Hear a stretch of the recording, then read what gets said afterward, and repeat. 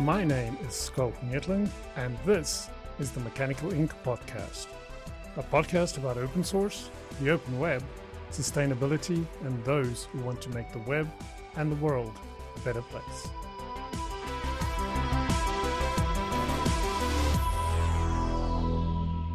Hey, Abby and Naytri, thanks so much for joining me on the Mechanical Ink podcast. Thanks for having us. It's a huge pleasure. So, to let the cat out of the bag, you're both from GitHub, and we are quite a big fans, to put it mildly, of GitHub and everything that GitHub does. And I've known Abby for quite some time. And so when I started with this podcast idea, that it's like the second one I'm doing, I thought and I heard the announcements at the recent GitHub Universe. I was like, I wonder if I can make this happen. And so I reached out and wow, I was so pleasantly surprised that you were so open to this. So again, thank you so much for joining me. I really appreciate this. And I'm excited to share all the great stuff we'll talk about today with the larger community.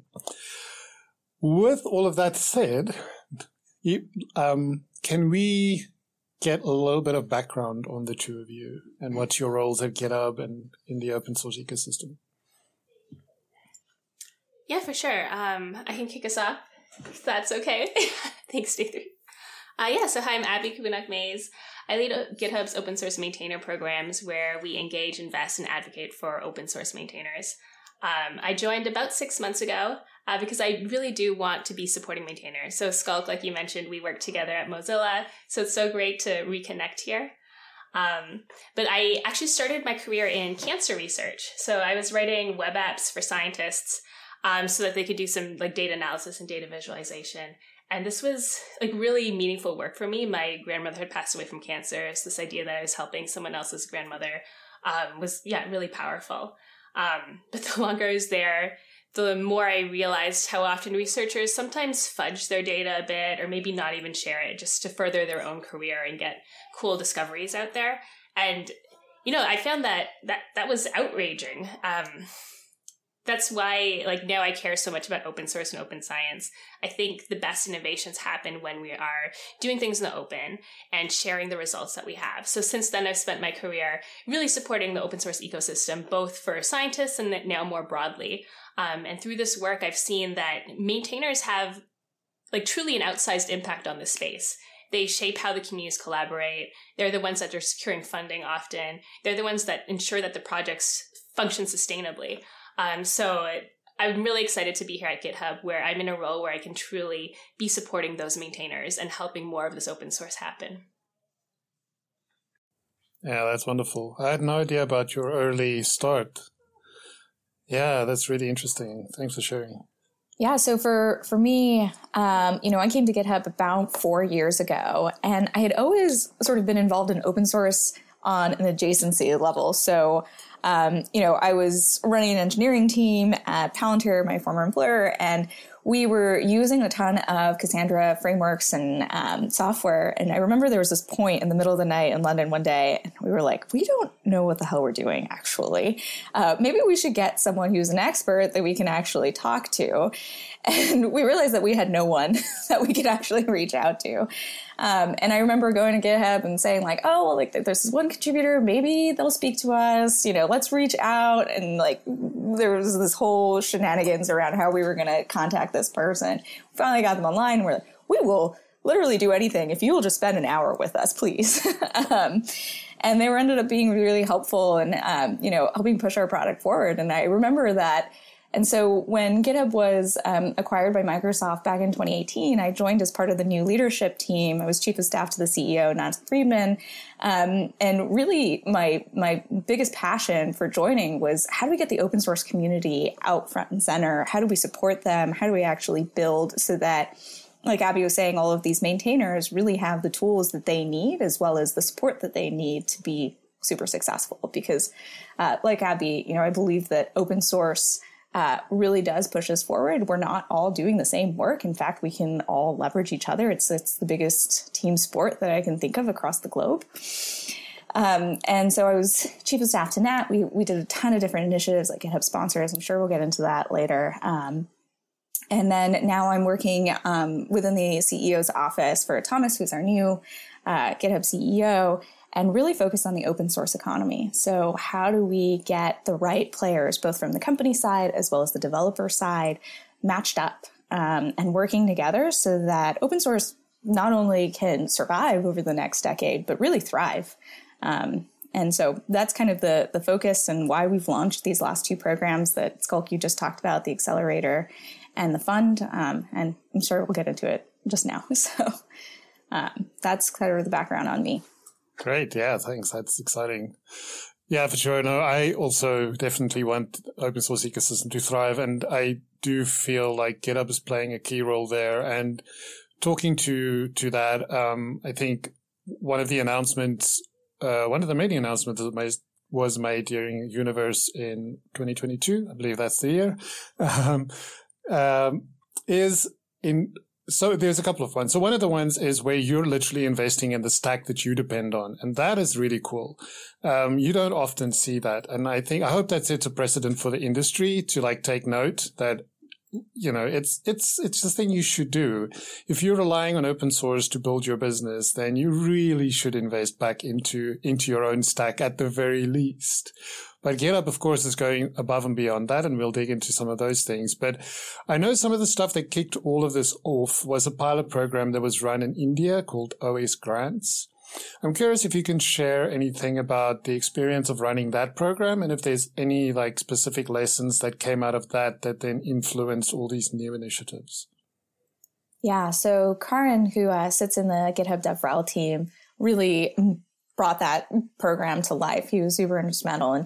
And, one of the biggest learnings was sometimes developers just need the time and the space to go experiment. As a maintainer, often what happened is you threw something out there that scratched your own itch and you're like, well, I'm going to give this back to the community. And then, fast forward 6 months later and you get, 20 issues a day of people asking you to do this or do that. And you're thinking to yourself, gosh, I really love this project. I very much want to work on it, but I also have a full-time job and a family and a life. And, this impending doom of issue lists is just coming over the edge and kind of crushing me under the weight. And so, you often see maintainers have these almost apology posts. And I'm like, don't apologize. Like, you're doing something great for us. So they need the time, they need the space to actually say, well, what if this could be something real? What should I be doing? And GitHub doesn't want to be the person who's telling everyone this is how the market should work. And so the OS Grants program was really an experiment. It was like, well, if we just gave you the money so you would have the time, what happens next? And I think one of the coolest things that came out of that program was, two of the maintainers, I'll just use two as an example. There were 20 in the group, but two were sort of stuck out. Peter Thomas, who runs Karate Labs, and Leas Thomas, who runs, no relation, totally different people and families. Leas Thomas, who runs Hopscotch now, both kind of came out of that program and then ended up doing other things and raising money, joining YC, becoming full-fledged open source companies.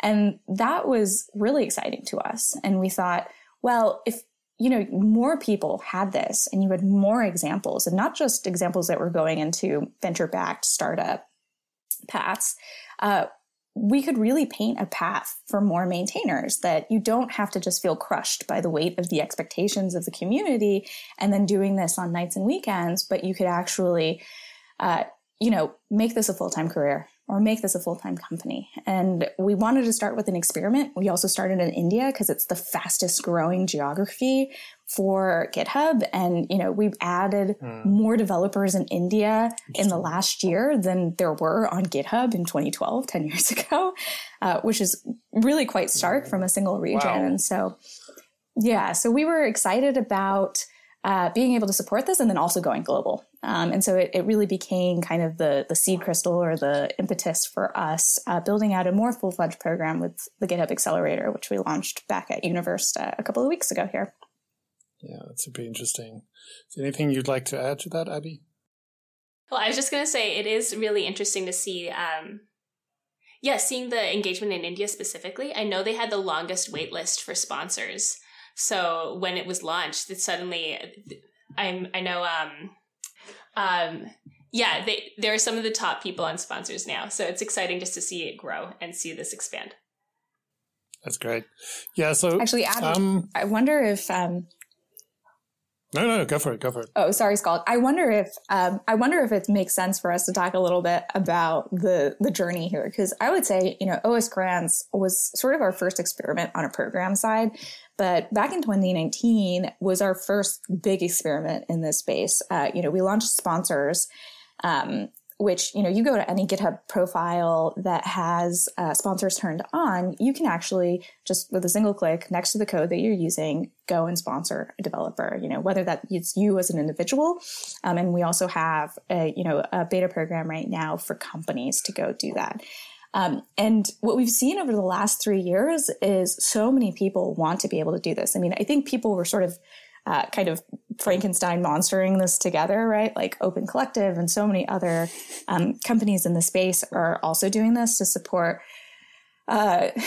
maintainers out there. But it's always, you go to the website and people are like, well, you can buy me a cup of coffee and like, this will help me sort of fuel my night work this day or that day. And with sponsors, what we really wanted to formalize was this idea that you should be working in open source. It should be out in the open, but it shouldn't be completely unpaid. It shouldn't be something that we expect from you, just because you happen to have donated your prior time and energy and talent, to the community. And so sponsors has really had this great rise over the last 3 years. We've seen a ton of different examples of people experimenting. Caleb Porzio is one person. He's done a couple of podcasts and things. You should definitely check him out. But he sort of came on to sponsors in 2019, 2020, I want to say. And his objective was like, well, can I make $100,000 a year? Can I replace my paycheck for my employer on sponsors? And very rapidly, he actually did. And I remember seeing that example and just getting such a surge of energy. I was like, wow, okay, you should be able to do this. And, there have been other people who have been using sponsors. Sindra, who is a very long time GitHub contributor, maintainer, developer, he's very active in the community. He has he has, I think, the highest count of sponsors overall. You also see folks like Evan Yu from Vue.js, who has built an incredible community, an incredible organization that is really making sure that Vue has both resiliency and sustainability outside of just his contributions, which I find to be really interesting. And so Sponsors has gone through this really great journey over the last 3 years. And then with OS Grants, the kind of lesson that we're learning is you just need more of them. Like we need more kind of tinkering and experimentation in this space. And in some ways, GitHub, we just want to be the matchmaker. Like, okay, you want to go do this. Here are the 4 or 5 mentors that you can go talk to. And then here are the 4 or 5 profiles that you should be able to just fork and create as your sponsor's profile. And then here are the, several companies that depend on your software today. And in some ways, like you were saying, Skulk, actually give back because the software that you created powers their products that they make, thousands or millions or billions of dollars off of. And that volunteer work should be recognized and appreciated and maintained over time. So, we've gone through the sponsors trajectory. And now we're sort of coming back and saying, what are the small, cool experiments that we can do to give developers that time to really focus on their open source projects? Yeah.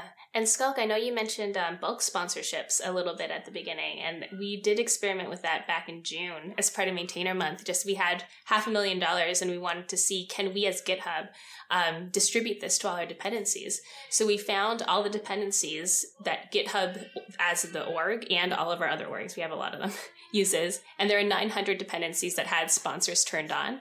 So we just split the money evenly between all of them. And part of doing that was like writing some tooling so that we could actually get the money everywhere, because it was quite a manual process before.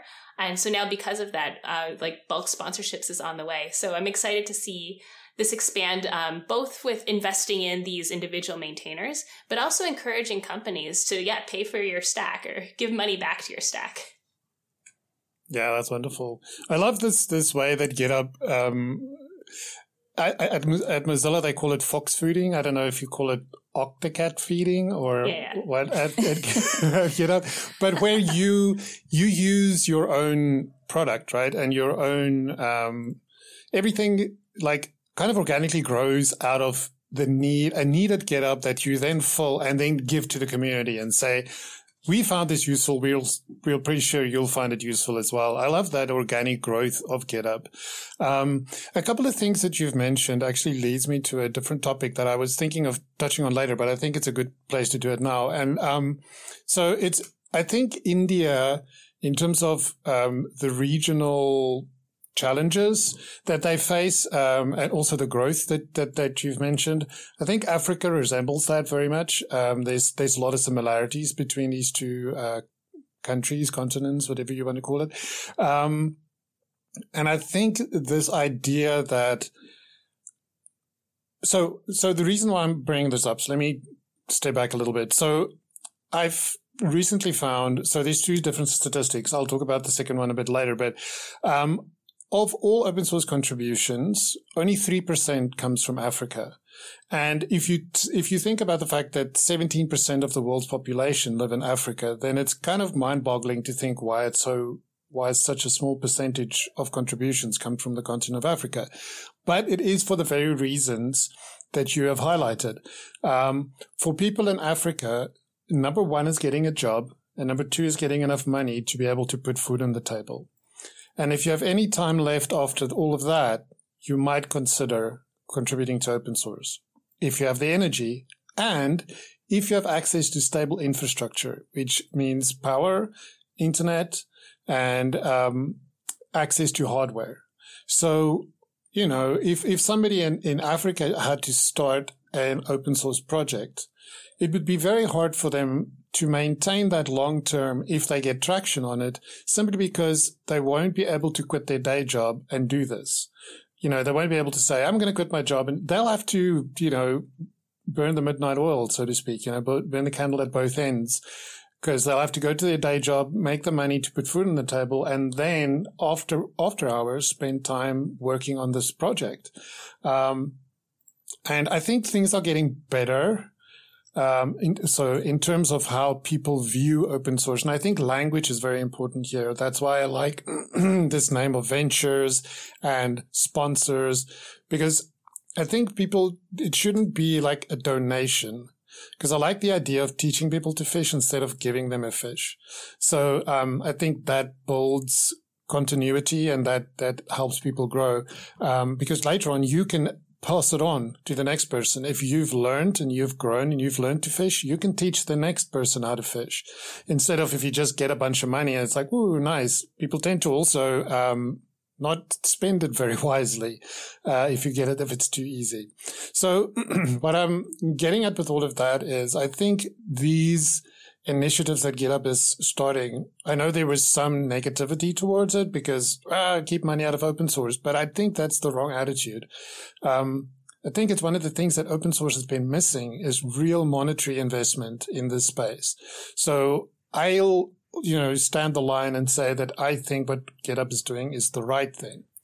I'm curious what ideas you have for the African context and similar countries, not just Africa, and how you think these initiatives that GitHub is driving can really impact and allow people in these regions to maybe double that percentage from 3 to 6%. Yeah, Abby, I can jump in and take this one. Yeah, go ahead. Yes. I think, I'm super passionate about this. Back in 2019, I took a trip with the GitHub leadership team to Lagos in Nigeria. And that's only one part of a very large continent. So it's obviously a window into that world, but not the full picture. And the overwhelming feel of the place was everyone who was involved in open source loved being involved because of the community, the amount of learning that they were able to engage with, the actual opportunities that it then created, whether that was job opportunities or other companies that they could join and found together. But at the end of the day, everyone said exactly what you said, Skulk, which is, I need a day job. I don't have the wherewithal, the privilege to be able to not take a paycheck. And open source has allowed me to be discovered, but it is not the place where I can actually build a career. And that really bothered me because at the end of the day, all of us building in closed silos at companies doesn't quite further our joint mission, right? You know, there's a lot of rework in that. There's a lot of duplicative efforts. And so one of the main objectives about the accelerator, and if I can just sort of kind of take a step back and explain parts of that accelerator, is we as GitHub want to start really small with a specific set of folks where we can really show, irrespective of geography, irrespective of career level, irrespective of, you know, the connections and the people that you have an ability to be connected to the internet and build a project that can be your livelihood. You know, there's no boundaries as far as open source go. It's a global community that you can access anywhere. And so, you know, one part of the accelerator is we're going to put our money where our mouth is. For the 10 weeks that you're with us, we're going to actually pay and give you a stipend so that you can support your life in whatever way and actually have the choice of doing this full time. And then on the other side of it, you know, you get connected to this global community of mentors that, you know, you might not be able to meet if you're running the streets of Lagos or Joburg or wherever you are. But you actually, you know, we're all in the cloud now. We don't actually live anywhere. And so you can actually build a business or build a career without any barriers based on your location.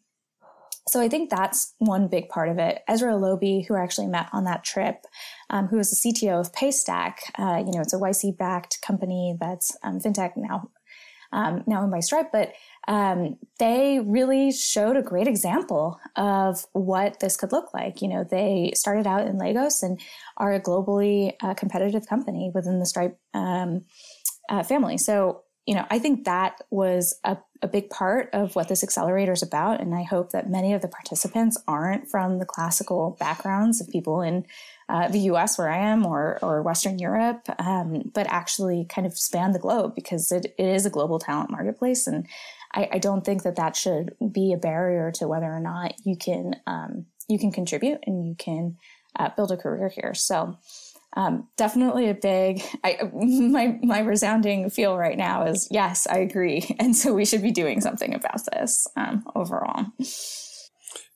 So Abby, I know that you're, as you mentioned earlier, actually, you're head of the open source maintainer program. And I learned about that by accident, kind of, through the grapevine. And when I learned more about what exactly that is, I was like, wow, this is really cool. And I didn't know, I had no idea GitHub does this. So I would love you to tell us a little bit more about what that program is and how somebody or some organization or whatever on GitHub can become part of that program. Yeah, of course. Yeah, did you learn from the Mozvet Slack, I'm assuming? Exactly. So yeah, we do have a set of programs that engage different types of open source maintainers on GitHub. We are still building out a lot of this work. But right now, we're doing a lot of work with the Top Maintainers program. So these are maintainers of key, large open source projects that are working at scale and with big impact on the ecosystem. So we used a few things to sort of gather this. First was some data. We called it Octorank, which is just looking at like sort of the size of the community on GitHub, the forks, the stars, and different metrics that we have. But also a lot of manual curation, just looking at the ecosystem and seeing which projects we thought like should be part of this. And so for this group, we do meet with them regularly to provide both like a private space for peer learning, but also like support, just one-on-one support to make sure that they're getting what they need out of GitHub and that GitHub can really support their communities and continue to grow. And they're also a nice platform for testing out new features and just getting feedback from these people who are running the open source that is so dependent on by our whole digital infrastructure. So this is quite a different, it's a different, can't think of that word. It's a different background profile of open source maintainers than some of the broader maintainers that we're seeing. So these are people that are normally like fully employed to do this work. And they're working on giant products and not really the small items. So we're also, for the broader open source community of maintainers. We do things like Maintainer Month. We mentioned a little bit the bulk sponsorships. That was part of a Maintainer Month experiment. Like we wanted to see if we can give this money to maintainers efficiently and fairly. So just distributing it equally. Everyone got about $500 USD. So we partnered with sponsors and OSPO for that, the open source program office here.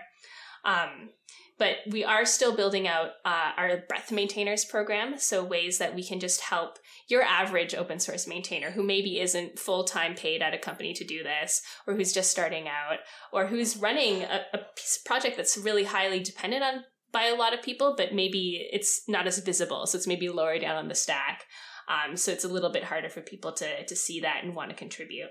So a lot of what I'm thinking about over this next year, actually, now that we're at the end of the year and I'm starting to plan, like how do we better engage this broader group of breadth maintainers, and how do we give them a place to really learn from each other, and just be successful as maintainers.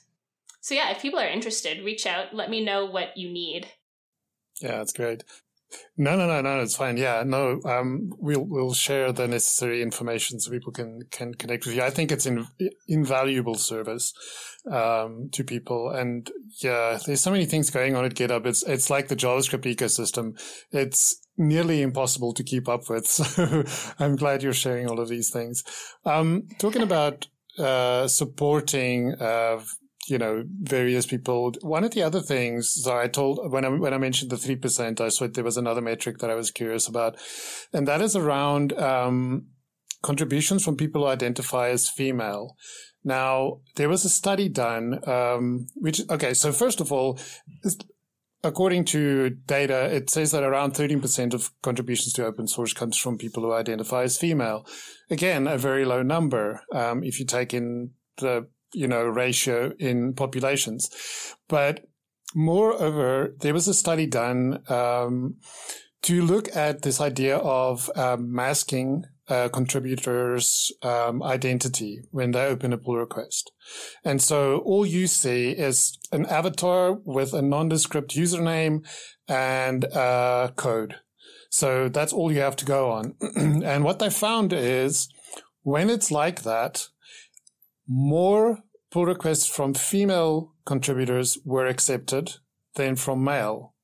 Whereas when you take the blinders off, it reverses. It goes back to this statistic, which is interesting. So there's some theories around why because one of the reasons why you would merge a pull request is because it's high quality, right?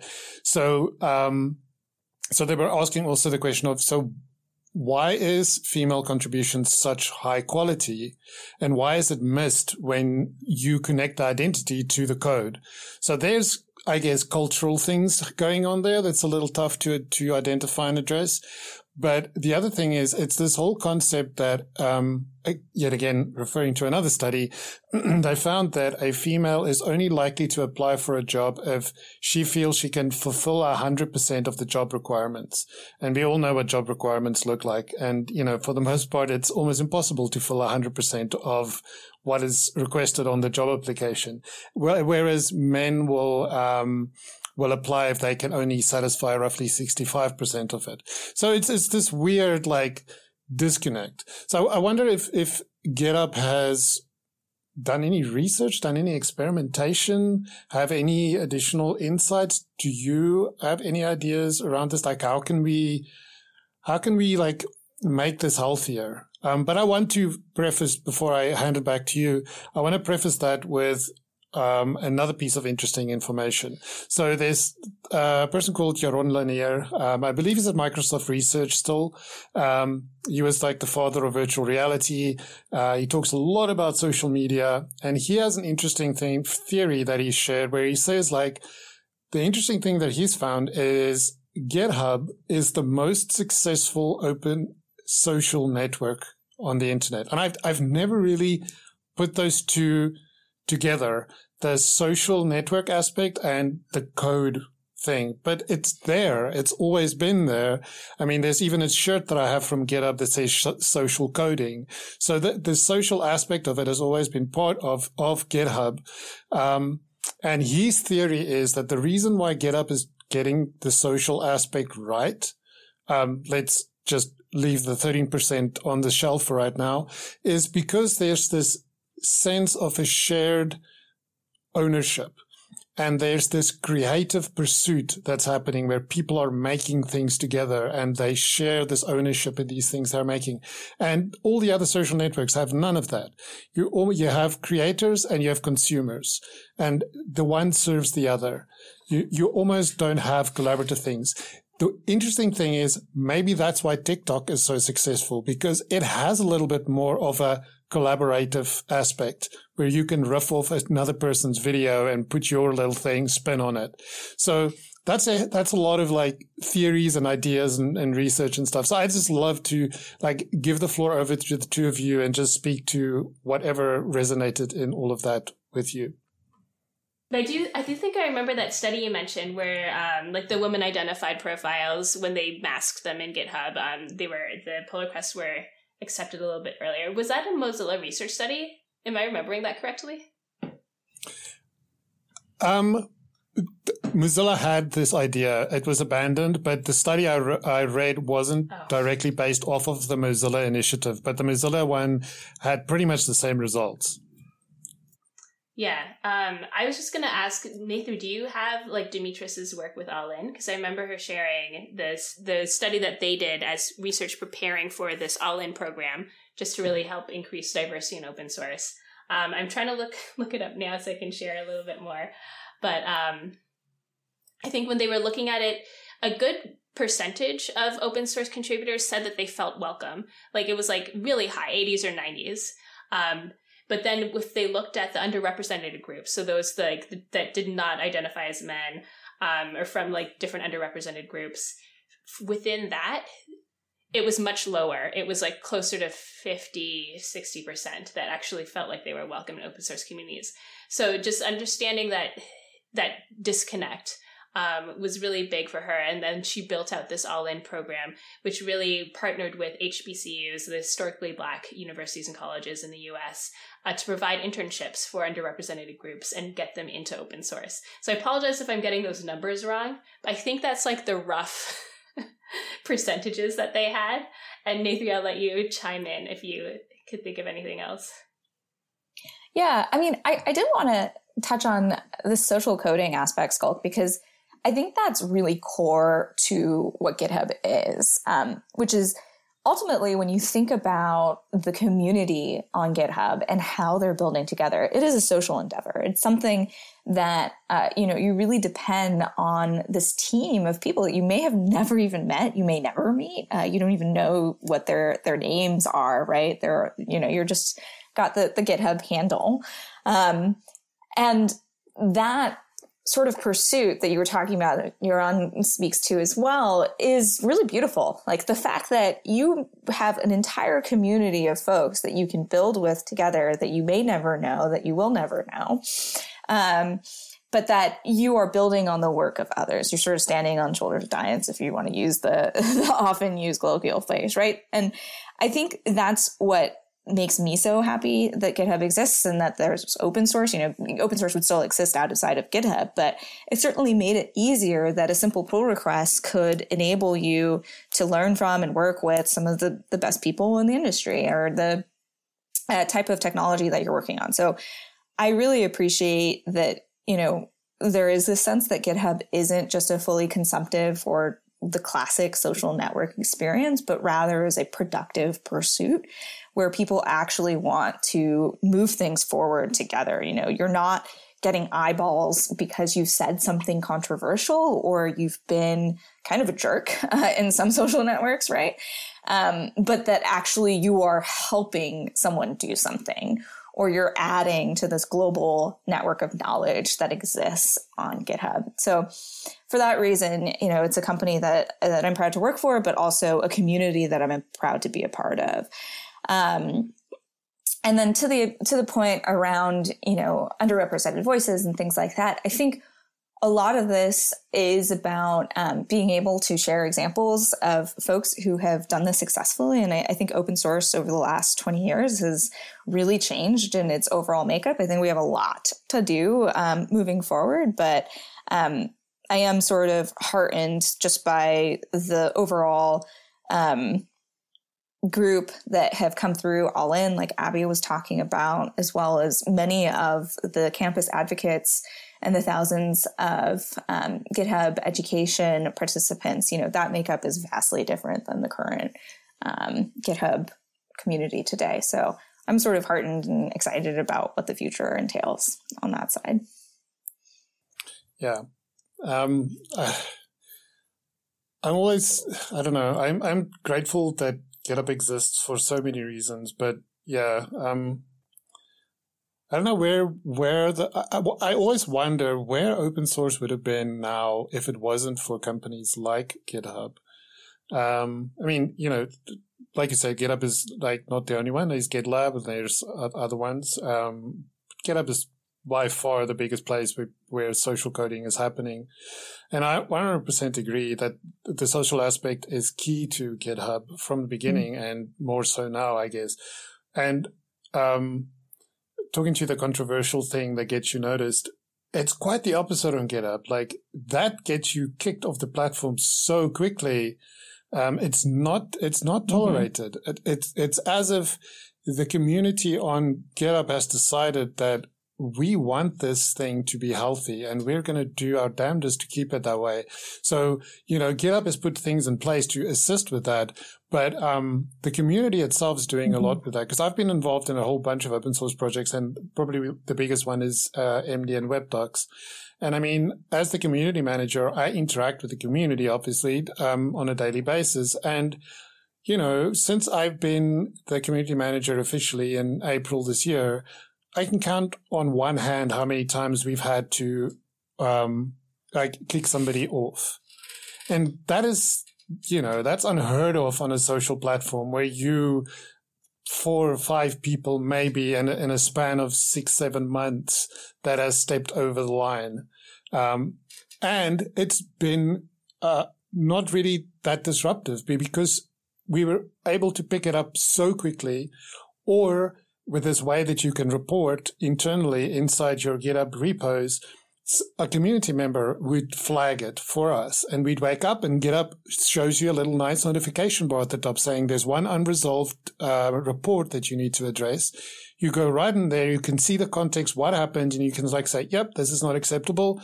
You do the thing, you report them to GitHub, and you ban them and block them from your project.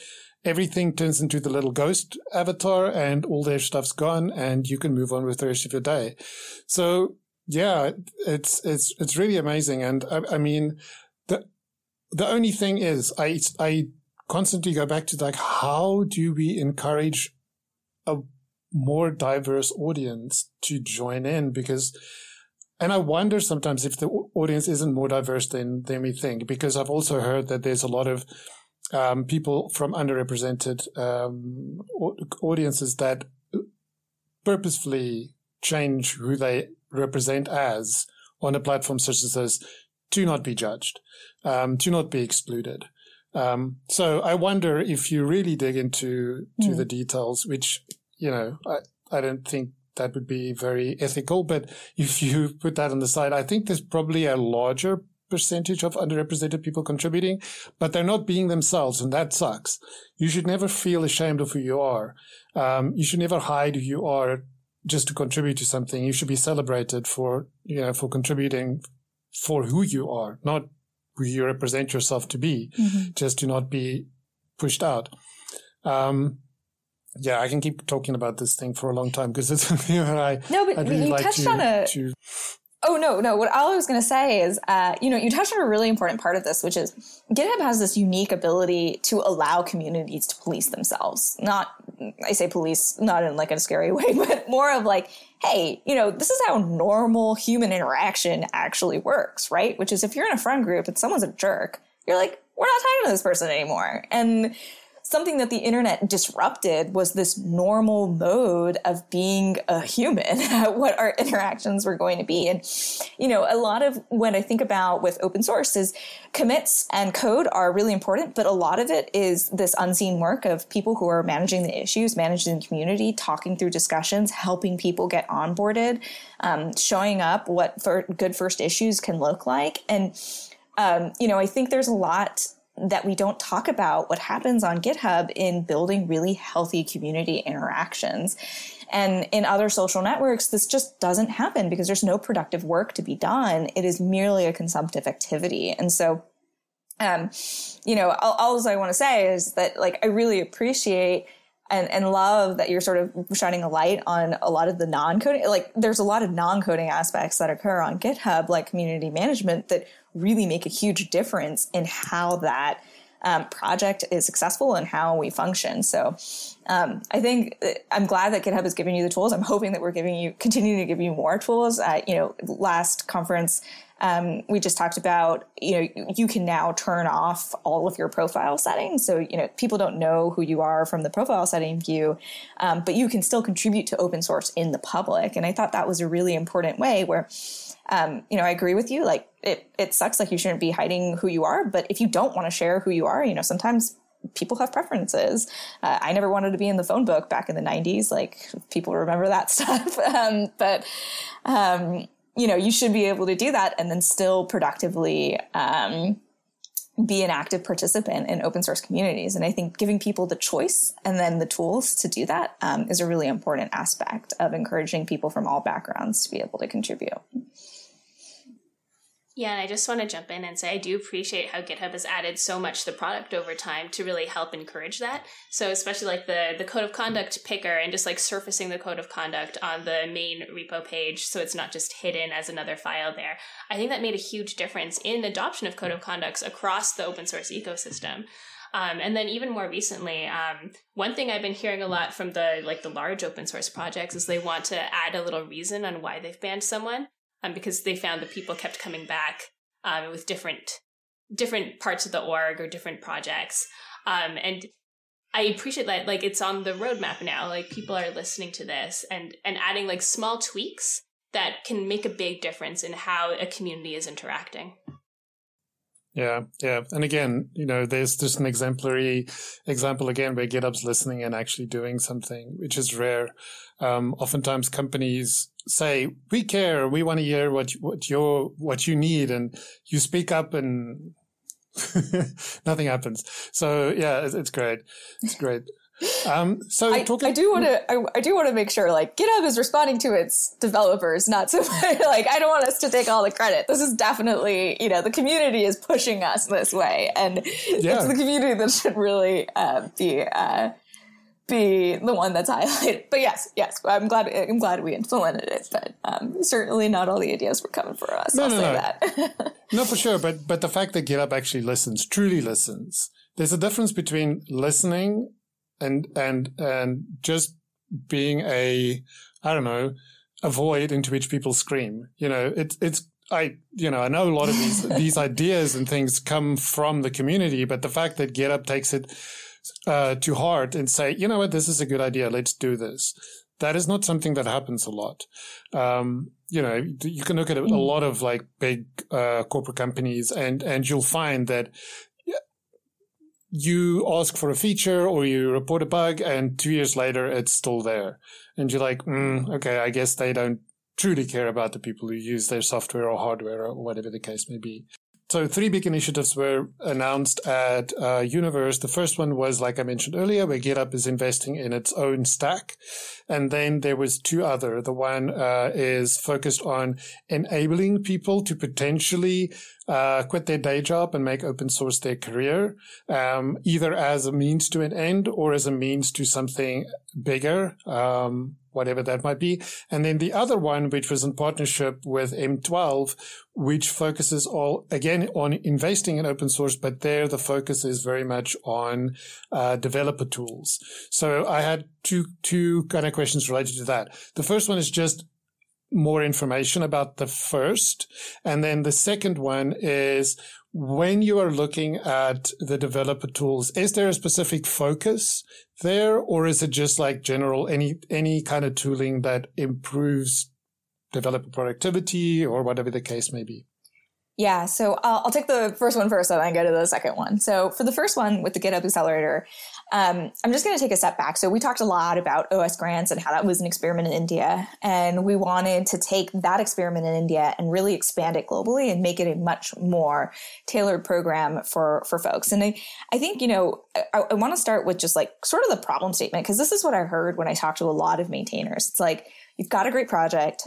Thousands of people are using it, maybe even millions for all we know. But, if you squint just hard enough, it could be your full-time career. It could be a full-time company. But right now, when you look at open source, like it's sort of ironic because open source was the original creator community on the internet. I mean, it literally built the internet as they were working together. And in some ways, there's this V path for you as a developer.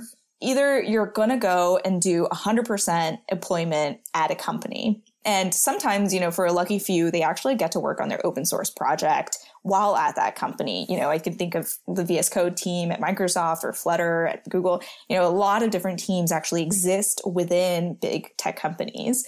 And you're seeing more and more examples of this, like the Next.js community or DragonflyDB. I can rattle off a ton of them. But at the end of the day, that's still full-time employment at a company. And then on the other side of the V curve, you could become a founder. You could actually start a company, but oftentimes that means raising money from VCs, signing up to a really exponential growth curve. And then, oftentimes 5 years out, you might be looking back on your career and say, hey, I became the CEO of this amazing company, but I'm not a developer anymore. I'm a CEO, I'm in management. I'm not just deving on my own. And maybe I don't want to build a team, or maybe I don't want to sign up for this dramatic growth curve that then makes a bunch of promises to people and things like that. And so we saw this V curve, and then there's this huge missing middle.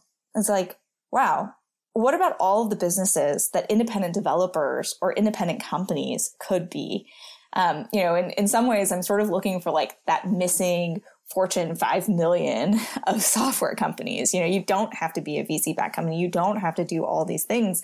But in reality, you could build a really nice lifestyle business. And this isn't a fantasy. This actually happens on the internet a lot. Like if you're an amazing carpenter, you can have an Etsy storefront and you actually build a really healthy business that sustains you and your family. And there are no further, requirements of you. Or if you're in e-commerce, you knit beautiful sweaters, or you have an awesome bar that you want to build, whatever it is, right? Like you can get a Shopify storefront and you can actually like build a business on that. And you have someone who handles all of the infrastructure and needs for you. And then you get to just focus on that one thing that you want to do.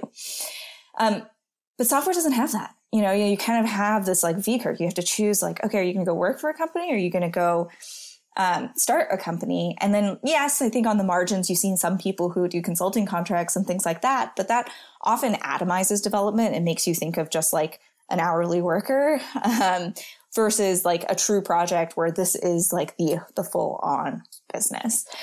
And so we're looking at this and like, well, so how do we create more of this missing middle? And, one of the advisors in the accelerator actually is this person named Mike Perham, and he started Sidekick and really did an amazing job. You go to Sidekick, go to the website. It's like, this is a full-fledged business. You think it's like 400 people behind it. No, it's like one person. And he has a very active, healthy community that helps him build Sidekick, but they're not trying to be something that they don't want to be. And so one of the things that we're really excited about is having more examples of that. And so with the accelerator, what we're doing is we're saying, we're going to take 10 weeks. We're going to give you the money. Like I said earlier, we're going to give you mentorship. But we want to see so many different examples of people. Maybe it is that you want to go and work for a company on your open source project or not. Maybe this is your discovery way to really show off a new skill set that you have, a unique perspective on, and someone wants to hire you for that. Maybe it's that you want to be an independent developer where you have 50 sponsors who are helping you support this really critical software project that sits in a lot of people's software supply chains. Maybe you want to start a company, but not sign up for this VC-backed, growth curve, but actually, build what I would say like a lifestyle business for you and your family. Or maybe you want to go and start a big company and, take VC money and go the full gamut. But we want to give all of those options available to people. And I think the big thing here is, how do you create more examples? And ways for people to just say, hey, that's the career I want to take, not this or that, but, I want to work on this open source project, and it can be the thing that sustains me for the long term. So that's really the big objective behind the accelerator. And then I can go over to the fund, which is slightly different, but probably along the path. Yeah, please do. Please do. So on the fund side, as we think about that trajectory, you're building a career, you're building a company. Maybe you do actually want to start that big, company, VC money, et cetera. One thing that we really recognize on GitHub is that there are so many companies that are built on GitHub every day, and we don't have really a hand in that at all, other than, being the platform that supports them. And often the best tools for developers are built in open source because everyone understands how they're being built. They can contribute back if they see a feature or a thing that needs to be, built on the margin. And what we started to realize is that it's sort of silly that GitHub doesn't help any of these businesses come to fruition. It doesn't help any of these developer tools kind of cross that chasm into, a full-fledged developer product. And so what we wanted to do was create a way for us to invest in the community. And this is an investment fund. It's actually backed by, like you were saying, it's called M12, which is Microsoft's venture arm. We have two great partners in Todd Graham and Priyanka Mitra, who are both part of the investment team. And we're looking to really support people in that really crucial period where you're going from like a pre-seed to seed, maybe possibly seed to Series A, part of the journey, where GitHub's insight and how open source products are actually built, and how you interact with the community, how you end up moving into an enterprise product, how you, build a relationship with both the community side as well as the customer side. I think that's something that GitHub is really uniquely positioned for, and something that we really want to help more maintainers become CEOs of really great developer tools companies. When we say developer tools, they really run the gamut. The example, our first investment is CodeC, which we were super excited about partnering with Shania and team. And they really sit at the heart of the code review process, as well as discovering new repositories as you get started. And so for us, it was a really complementary investment. It made sense because it is so stitched into how GitHub should be working, as well as what developers need when they're trying to understand a code base. They're rocking up to the thing first time. They're like, well, what happens if I do this or that? How does this all flow through? So I think they're a great example. But as we look out across, we committed a $10 million sum to the fund, and we'll be looking to do a set of investments over the next year. One of the key components is going to be, is this a tool that really helps developers in their DevOps lifecycle? And the second is really, are they building it with a community in mind, whether that's, an open core model or with an open source community that is really helping advance and augment the product itself. So that's sort of the objective behind the fund. I think we've got a lot of work to do and a lot of, ways to show how this partnership actually works. But I think we've gotten a great start, and we're excited to partner with more CEOs in the space. Yeah, that's super great. Yeah, I think that's perfect. Those two pair perfectly together. I'm curious just on the first one, the accelerator. Who can apply for the accelerator? Yeah. So the first class is going to be super experimental. So what I want to say is, if you're thinking about any of this, if you're really excited about it at all, please apply. We'll figure it out together. But I think if I had to pick the right lens, it's someone who has already got an existing open source project. You have a good, healthy set of users who are already depending on your software. You have a view on how you want to take this full time. You understand what this could look like. But you probably don't have all the answers on, this is a company, this is a that, this is a that. You just really want to be able to quit your job, work for the internet, and work on your open source project full time.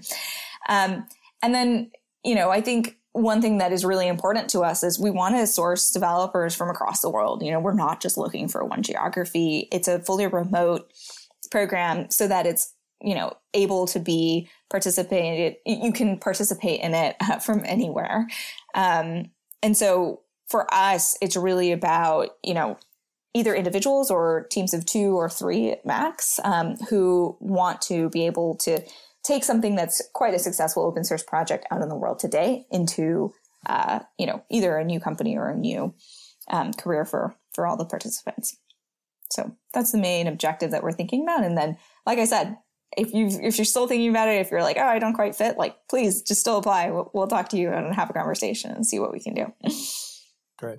Abby, so stepping over to maintaining and running this actual open source thing and the tools that GitHub provide, post Universe, I completed a survey that was sent to me. And as I mentioned before, it clearly felt like it was heavily focused around almost community management, like what I'm doing. I felt like a lot of the questions were pertinent to me and what I would need from GitHub. And so I'm curious if you're aware of any like initiatives inside GitHub that's, brewing in alpha stages or something that is around this way of enabling community managers or, like that kind of task-oriented thing to give people more tools to be able to do this better. Like I've mentioned, there's some challenges like keeping your eyes on like a big org like WebDocs that has like 50 repositories, for example, and then have discussions happening and stuff like that. Are you aware of anything that's coming out of GitHub? Yeah, well, first, huge thanks for filling out that survey. We appreciate your data and your input there.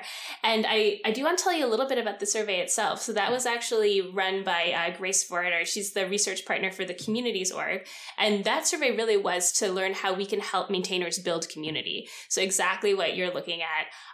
And we want to hear exactly from people like you so that we can build, we can build products that, it's okay, bless you, Naytri.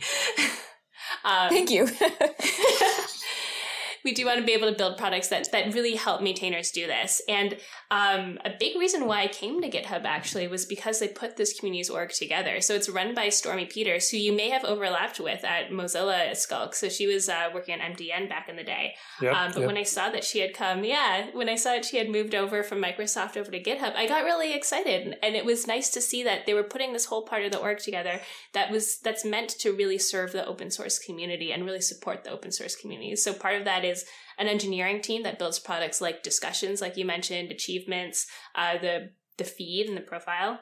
But it also includes parts like education, DevRel with open source, and docs, because documentation is a big part of this too. So, yes, there is lots of things on the radar for open source maintainers for building community. I can't talk about very many of them, but we did launch a bunch of stuff over at GitHub Universe. And like the biggest ones lately is like GitHub sponsors, the bulk sponsorships. I think that would be great for maintainers. But I did want to say that there is a whole part of the org and like hundreds of people thinking about this and working on this. So if you have input, fill out surveys, please.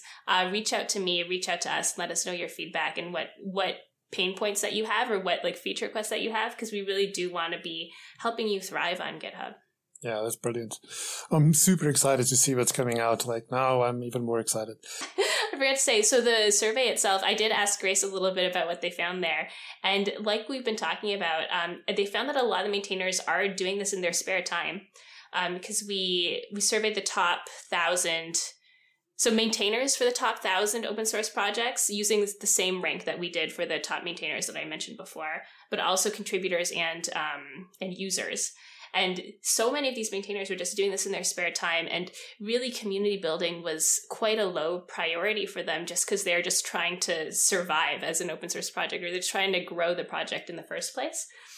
So the survey responses will help us prioritize making discussions more useful, especially for Q&A type questions. We found that was really helpful. And we want to learn how to incentivize the community to help each other out. Big feedback we heard was like maintainers felt like they were the ones answering all of the stuff on discussions. So that's really what the research found. So I think we'll be able to see some work in that area soon. Yeah, it's super exciting. I'm really glad to hear that because I do think there is definitely a opportunity for GitHub there, where there is definitely a need, and the fact that you all are thinking about it is wonderful. So in closing, this was a wonderful conversation, and I'm excited about all the things that GitHub's doing and the things that's coming down the pipeline. I'd like to hear from each of you. What are your hopes for open source and open source communities and the role open source can play in bettering our world? Before I answer that, can I answer your other question that I heard when I could hear you, but had to leave off? You were asking about like task lists and roadmaps and stuff. Yeah, I just want to say people are so excited about that. The task list feature. That's the first time a maintainer asked me if they can turn it on their org before I even knew what it was. So the day it was staff shipped, so it was available for me as staff, but I hadn't opened an issue yet. I got a message from CNCF. They were like, "Oh, can you turn this on for us?" And I was like, "What are they talking about?" And it wasn't until I actually opened an issue and I saw it, I was like, "Oh, this is what they want." They found out so fast and they were so excited about it. So I agree with you. Like, these tools that can help you actually manage your project and do the work without leaving the GitHub platform, I think it's so valuable for maintainers. And it's really exciting to see that come through. So coming up, I know a big thing for open source that I'm excited about, they're going to be releasing a secret scanning for public repositories. So that's launching December 13th. So by the time this podcast comes out, it should be there. But right now, secret scanning is only available for GitHub Advanced Security, which is like an add-on for enterprise. But now on all public repositories, you'll get notifications if like secrets are accidentally committed to your code. So I think this will be huge for open source and just making sure that we're keeping open source secure, because I know security has been a huge topic the last few years, especially. So that's what I'm kind of excited about product-wise. And now I can answer your other question, Skulk. Yeah, and I think it's a big question that you have, and sort of what are my hopes for the open source ecosystem?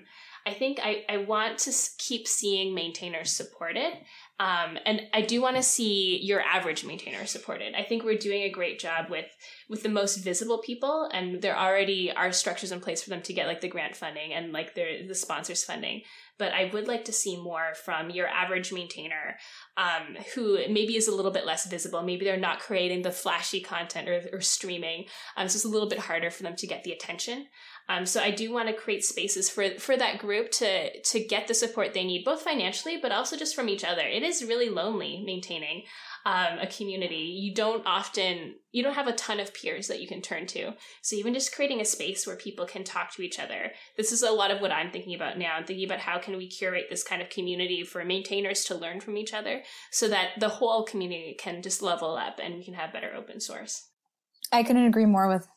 Yeah, I mean, I can't agree more with Abby. As I said at the start, we want open source to thrive. And this is not something that we, are thinking about on a 1 or a 2 or a 4-year scale. It's on a decade level scale because our whole world runs on open source. It doesn't matter if you're a tech company or any company. I mean, you look at the light bulbs in your room, the car that you drive, the software that you use on your computer every day, all of it depends on open source. And it is really our responsibility and our interest as, a community of developers to make sure that it can support itself and have the right community members and connections so that people continue to contribute to open source instead of, again, going back into their closed silos and starting to do the same work that everyone else is doing. And I think, as we've seen over the last decade, like open source is really one. It's the model that just makes sense and will continue to do a better job than people working alone. And so to the extent that we can give maintainers the tools that they need to manage their community or run their software and the support they need financially and I want to say like mentally or psychologically, spiritually, whatever it is, so that people really feel welcome in the community and know that they can build their careers and their companies for the long term. So hopefully we're making some steps towards that. And I know we got a lot more work to do and we just need to continue forward. Yeah, that's all great. I love that. I love it. Yeah, no, for me as well. I see open source playing a key role in how we work together and what we make.